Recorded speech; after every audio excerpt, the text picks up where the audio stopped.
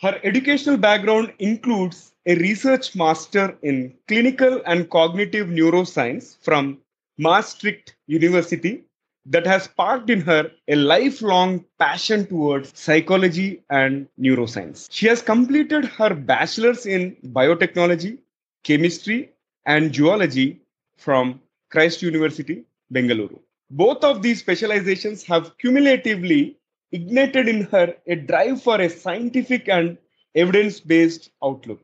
And coming from a privileged background in a country with stark class and caste inequalities, has uniquely positioned her to appreciate the tremendous responsibility she has towards the community and the society at large. She is currently working with South India AIDS Action Program as a program officer, working on a project that focuses on adolescent mental health in low income communities in Chennai city based out of India.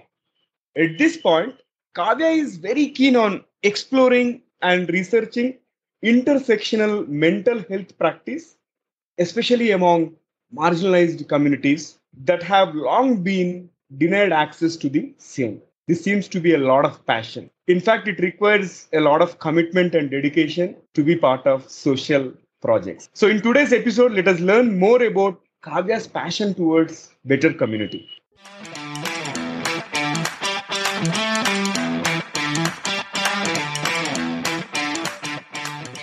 Hello. Hi there. Welcome to the Guiding Voice podcast series. The Guiding Voice for a Better Future. This podcast is to help professional students, IT employees, and entrepreneurs to shape their careers. Dear listeners, in every episode, we interact with industry experts, or academicians, or coaches, or thought leaders across the globe to drive some insightful conversations that will help each one of you learn great things. Also, we share an interesting trivia or a fun fact about the IT world or technology towards the end. So stay tuned till the end. Thank you so much for tuning in. This is your host Naveen Samala, and I have about 18 years of rich and diverse experience in the world of IT. And today we are going to discuss the topic career options in social work. And I'm extremely pleased to have Kavya part of TGV's journey in shaping the careers and lives of millions across the globe. Kavya, welcome to TGV. Shall we get started? Thank you so much for having me here. I'm really excited to be part of TGV's program, and I can't wait to get started. All right. I think that is so fascinating. And for the benefit of TGV audience, this is the first time we are interviewing a second generation guest. Kavya's mom, Kavya Narayanan, was featured last year, wherein she spoke about the art of communication. And in fact, it is still among the top 10 episodes in the history of TGV. And I'm very glad to have Kavya as well part of TGV's journey. Thank you to Kavya as well as Soumya. Thank you so much. All right. So, Kavya, this social service, right? It is very intensive. And as I mentioned earlier, it requires a lot of commitment, dedication, focus. Because in today's world, wherein people are running behind money, fame, success, so on and so forth. And by looking at your career journey, looks like you are from life sciences background. But what made you shift from the life sciences to this very noble humanitarian sector? So I have been part of the life sciences for all my life. So I did my bachelor's in biotechnology, chemistry, and zoology from Christ University. And then I decided to specialize in neuroscience from Maastricht University. And both of those experiences have given me a lot of interest and passion for psychology and neuroscience. And I've learned a lot about the subject, and I am going to be a lifelong learner of the subject. But I knew that somewhere in the pursuit that I was lacking something, a larger purpose for why I was learning what I was learning and for what I wanted to do with my life and my career. And so I decided that I was going to make this transition. It's a huge transition for me, but I think it feels right. It feels perfect. So when I was back in India, I interned with a couple of mental health organizations. And now I'm as part of my role as program officer. I work with low-income communities here in Chennai, and it's been very, very rewarding. I think I always have wanted to be part of something bigger, And I know that these communities have been underserved for the longest time. And I'm so glad to be doing what I am doing right now. See, your passion and your smile speaks it all in terms of how committed you are towards being in the humanitarian sector. But I'm very curious because the Gen Zs and the Centennials, the so-called Centennials, they can earn like massive income just by getting into IT or getting into any of the most happening sectors like biotechnology, genome, and DNA mapping. There are so many things which can be pursued, right? But you have chosen this humanitarian sector. So, can you also share with our audience what kind of career opportunities are available in the humanitarian sector? Right. So actually, initially I found it a little weird that we even have a social impact sector separately, right? Ideally, all of the sectors we have should be geared towards social change. And I know we're still moving towards that. So I feel like, this podcast, I think we are already inviting students and professionals from different sectors to make sure that their professions are geared towards social change.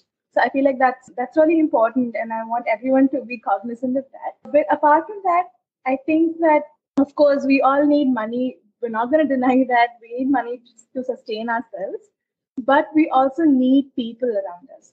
So we thrive in community, and I think when we see that there are people in our community who don't have the same privileges as us, I think we would be naturally inclined towards making their lives better. I think that's one of my key passions and why I want to be working in the humanitarian sector in the first. Great. I think what are the career opportunities in the humanitarian sector? So it's a long list, and I don't think I can cover all of that in one episode. But to just give you an idea, even for an NGO to work, so we need people in administration, right? And then we need people in accounting. We need people handling fundraising and finances. We need operations managers. We need program officers who would go out into the field and work, just like me. But that's just a small team I'm talking about. Outside, we also have people in academia, people doing policy research. We have policy analysts. We have people working in global think tanks. We even have people from architecture and design, and especially towards human-centric design, making sure that their products are actually catering the communities that they're serving. So it's a huge, vast range. So there's a lot that we can do in the sector. That's great. It seems to be humongous list of opportunities for somebody who can really explore. Maybe what I would say, if they want to explore, they have to start doing some research. That way they can be cognizant of the various opportunities that are available in this area. Now, let's talk some myths about the work that you guys do, right? Because I'm not sure about the income. I do not want to comment on that, but people think differently, right? Once you graduate, and especially in the society like India, right? Success is measured by how much you earn, right? And how much famous you are. We are not matured stage wherein these people that are working in humanitarian sector are being appreciated, right? So probably you may want to share or bust the myths about the work that you guys do. Right. So yes, I feel like people still have a very limited understanding of the humanitarian sector in itself. For one, I keep getting asked, since you're working with an NGO, all you do is charity, right? You give people free food, free clothes, and free gifts. And I just want to immediately correct them and tell them that there's so much more. It's not charity. In fact, there's a lot of subtle behavioral change that happens in the sector.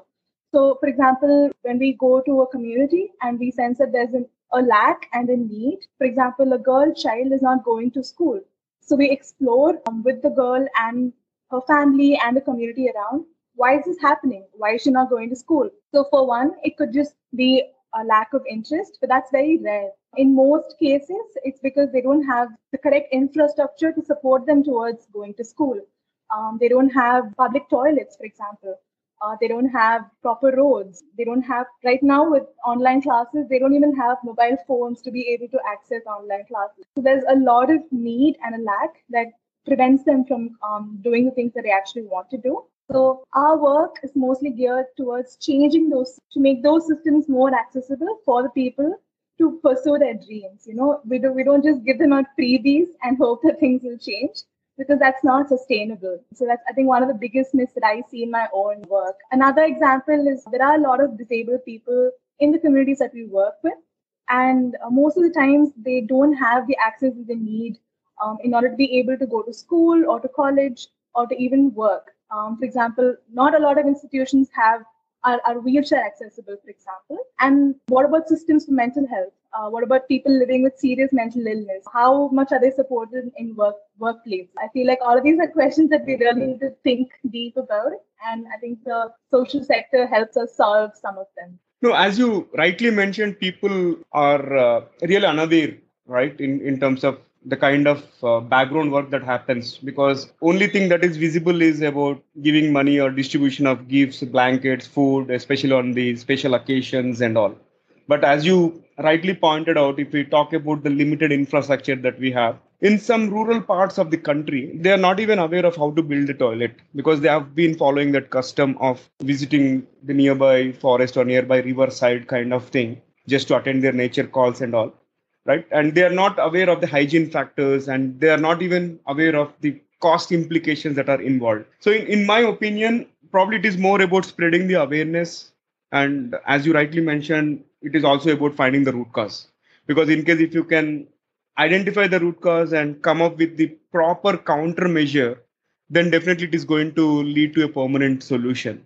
But I would commend you and everybody that is part of this social sector or the humanitarian sector for all the great work that you guys have been doing.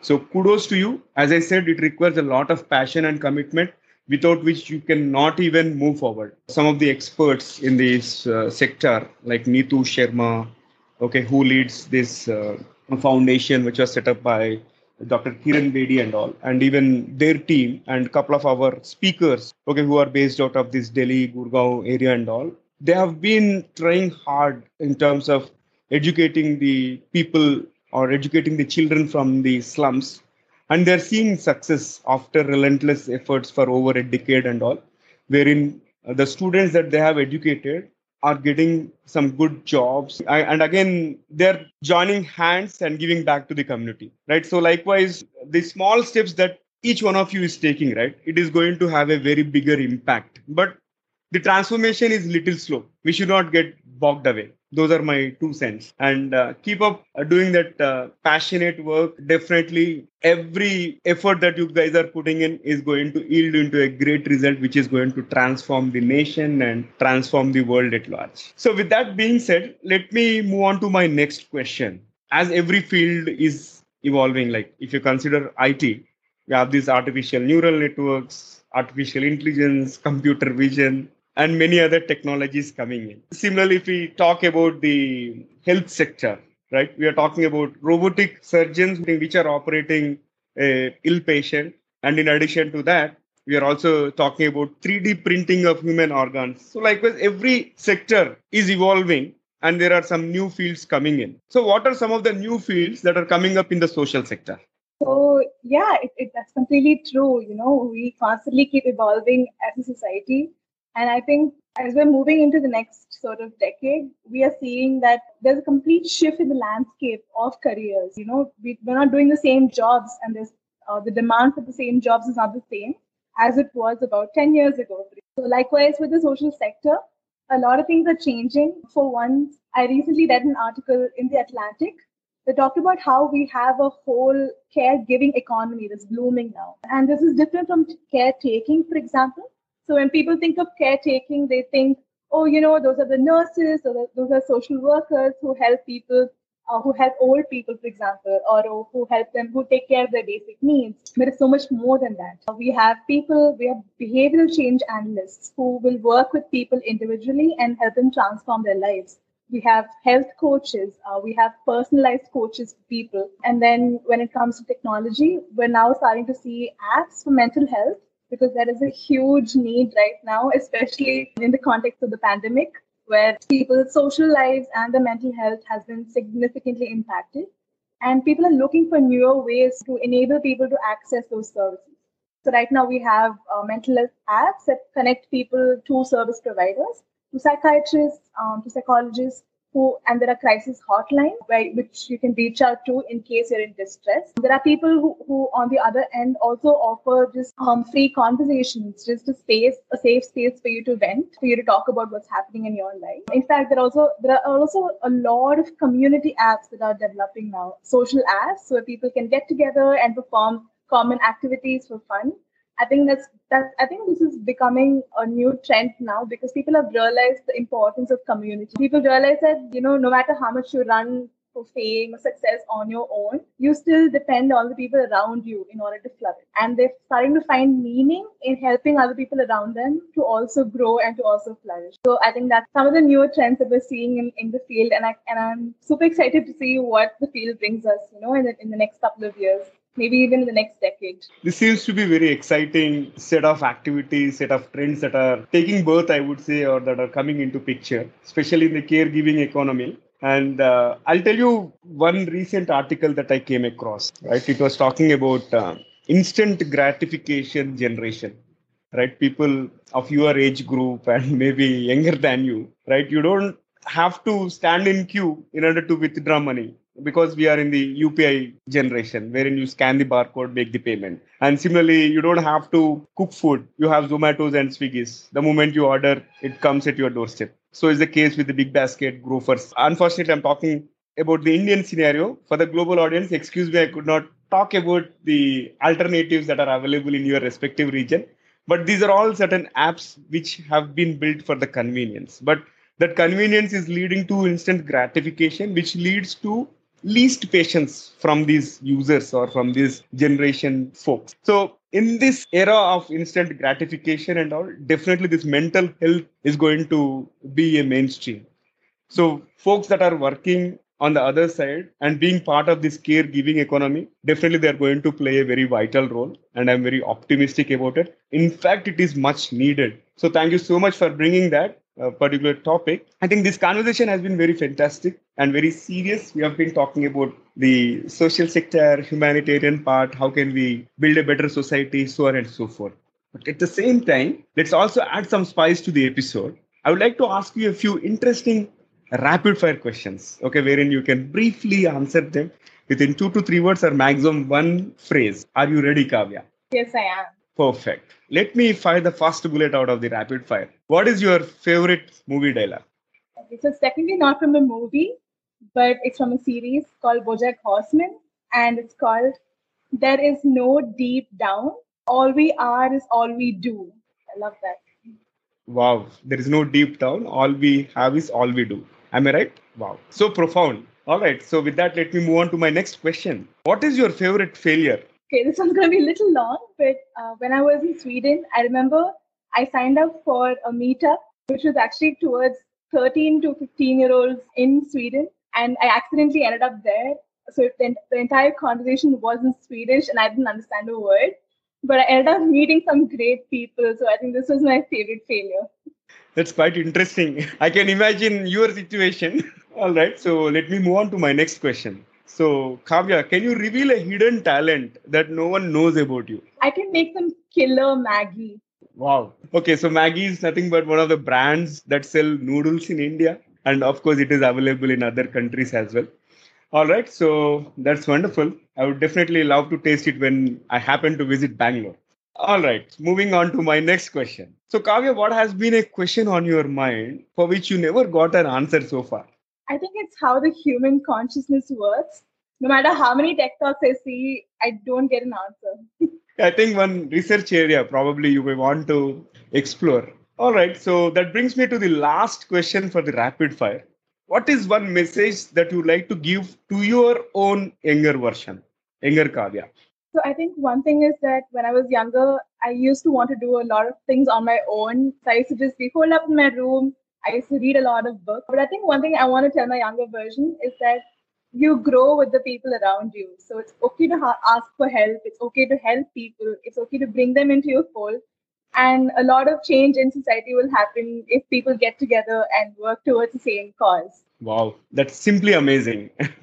All right, that was a quick rapid fire with so many profound thoughts around. With that, let me flip back to the mainstream and ask you one final question for today's session. So, Kavya, what will be your one piece of advice to those aspiring to make big in their careers? So I'm not talking exclusively about the humanitarian sector, but in any other sector, I think we will succeed if we keep people in mind. We all work with people, we work towards people, and so I think the future is people centric design. So I think that's what motivates us to do our jobs well, and I think the money will automatically come. So just keep the people in your mind always. Simply fabulous. Yeah, I resonate with you. But today we are talking about the artificial intelligence, the world of artificial intelligence.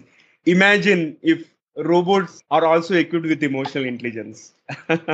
Then world will be full of emotions, right? Yeah, that's an exciting and a terrifying possibility. Yeah. I concur with you. All right. So that was fantastic conversation that we had so far. And thank you so much, Kavya, for joining us today and being part of TGV's journey in shaping the lives and careers of millions across the globe. And it was a great topic that you have covered. Career options in social work. In fact, we have discussed a lot of topics around the humanitarian sector and the trends. And in addition to that, one thing which stays with me is about the people aspect that you spoke about.